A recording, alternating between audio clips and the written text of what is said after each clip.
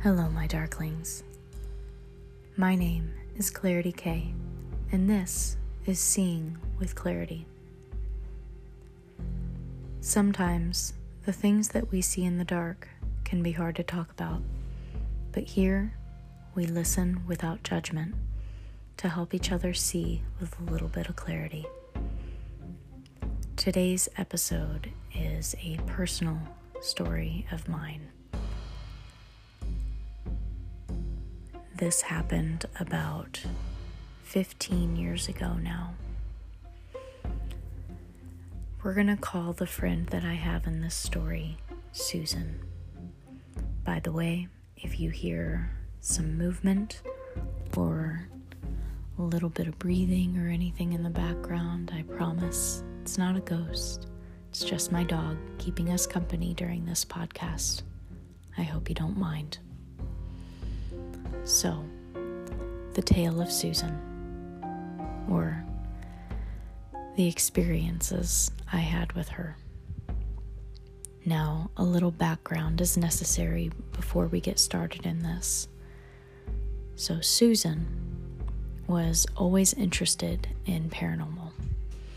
She liked playing with Ouija boards, she liked doing ghost huntings, she liked playing with all sorts of things, anything and everything. However, she got herself into quite a bit of trouble, more often than not, and would put herself in dangerous situations. Mainly due to the fact that she didn't follow the rules, which is making sure you protect yourself. You know, if you open a portal, make sure you know how to close it, and make sure you do close it. If you go somewhere, be respectful. However, both her and I were young and dumb, and her being my best friend, I did get the brunt of several experiences that she had. Now, to give you a little insight as to a couple of the experiences that we had in her home, before I tell you the reason I never spent the night at her house again. Of course, the typical ones were creakings. We would sometimes think one of the other said something and neither one of us had. Sometimes we would hear footsteps in the upper hallway. More often than not, it was simple things like that. Things that you could definitely tell yourself couldn't possibly be a ghost. Now, in her home, she lived in the basement. They had a split-level home. And she rather liked that, of course. And she didn't get along very well with her mother. So we were down there probably about 80% of the time. Now, her mother didn't believe us on anything whenever we would talk about paranormal activity. She thought we were crazy or thought we were making it up just to get a little attention. I remember one evening I had went over to her house and we got up the next morning and her mother was angrily sweeping up dishes off the floor. And of course she glared at us and started asking us, why we felt the need to break every dish in the house and why we didn't even bother cleaning up. We tried to explain to her that it wasn't us. We didn't even go upstairs. And she was having none of it. There were other instances where I would go into her bathroom that she had in her bedroom and take a shower. And whenever I would reach to get my towel, it would no longer be next to me on the hook. It would be on the other side of the room on the sink. Of course, I would brush this off and think, I just put it there and didn't think about it, forgot about it. However, Susan told me that, oh, yeah, that was her little spirit that she had there liked to play pranks. Of course. Sometimes she would have things go missing in her room and wouldn't find them until weeks later. More often than not, it was something small, but there were those cases. Another night in particular, she had a little toy that you could hook to an MP3 player, and it would sing and dance and play your music. Yes, this was during a time MP3 players still existed and were still in full swing. Well, we had been sitting there watching a movie. I was braiding her hair like most young girls do during a sleepover. And her little toy started singing and dancing on the desk. It was rather odd. We hadn't played with it all day, so we brushed it off thinking, maybe it got a jolt of life in its batteries, something. She got up, walked over, took the batteries out, and put it back down. We resumed our movie. About 15 minutes passed, and it decided to give one more comment, saying, "I'll catch you on the flip side." Odd comment, I know, but what can I say? It was the early 2000s. We looked at each other, knowing full well there were no batteries in it, and it had been turned off long enough to have the juice out of it. We immediately got up, rushed over to it, and proceeded to throw it into her closet, where it stayed for what I would assume the rest of its life. Definitely not one of the scariest moments, but was spooky nonetheless. Now, I'll tell you the story of the last night I had there. Now I'll tell you, I found out later Susan had played with a Ouija board the night before, and she told me that she had gotten some rather unusual activity out of it. She said that the planchette was just going back and forth across the board, was speaking nonsense, and she ended up just giving up.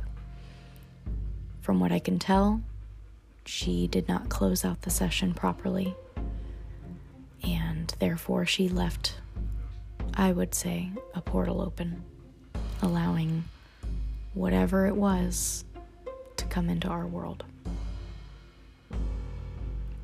That night, we had watched, ironically, the movie Scary Movie, and Susan had fallen asleep up on her bed.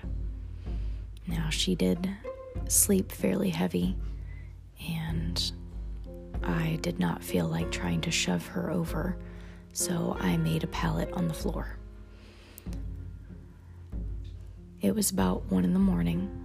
whenever I started hearing some noise upstairs. I brushed it off just like we did most everything else, and assumed maybe it was her stepfather coming home after truck driving. It stopped after a couple of moments, and I resumed watching the movie. Then I heard a thump. And when I say thump, I mean a very loud, echoing thump, which confused me a little bit. See, her entire house was carpeted, but this sounded almost like hardwood or stone. It even had that weird echoing reverb behind it. It was at that moment that I decided to pause the movie and listen. I thought for a moment that maybe I was going to get in trouble for still being awake, so I prepared myself to fake being asleep. I then heard what sounded like the same kind of thump, except rhythmically, and slowly getting louder. When I realized it was someone coming down the stairs, slowly and deliberately. Of course, at this moment, my fear started to rise. I waited, anxious and holding my breath, as the stomps got closer and closer.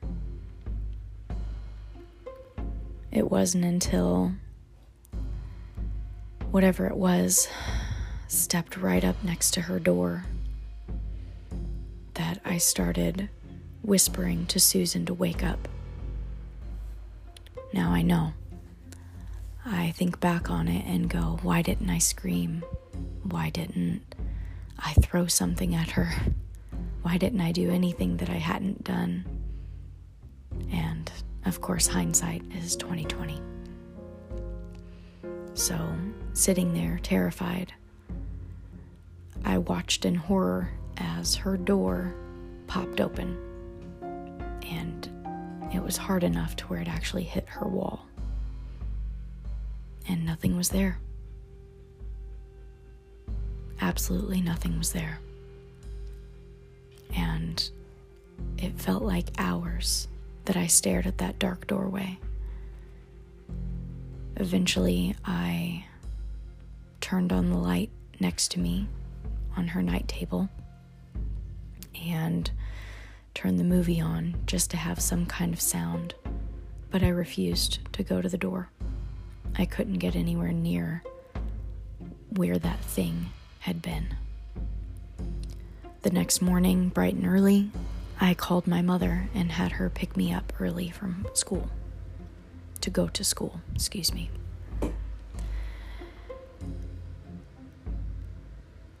At school that day, I told Susan what had happened, and she asked if that was why I had left. And I said yes. And I told her that I was scared and that it felt dark. That's when she had proceeded to tell me that she had played with the Ouija board the night before. I was angry with her for not telling me, and definitely for putting me in that situation. I was even angry at her for not waking up, but I can't be too mad at somebody's sleeping habits, can I? It was easily one of my scariest encounters that I've had, and I never went back. I hope that she eventually was able to get rid of it. I will never know. She never mentioned anything more to it other than mentioning the simple scary things that would happen around her house on a daily basis.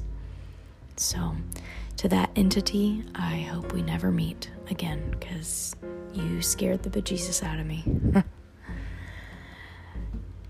Thank you all so much for listening to today's episode. I hope you enjoyed it. I am actually still looking for some new stories to talk about. I love hearing people's experiences, and if you allow me, I'd love to tell others. I can keep it anonymous even if you like. So if you have a story that you would like me to tell, email me at seeingwithclarity@aol.com. Make sure you put a K on clarity. I look forward to hearing from you guys, and like I said, I hope you enjoyed today's episode. Thank you so much for your time, and remember, the dark can be scary, but we can help each other by seeing with clarity. Thank you. Have a good night.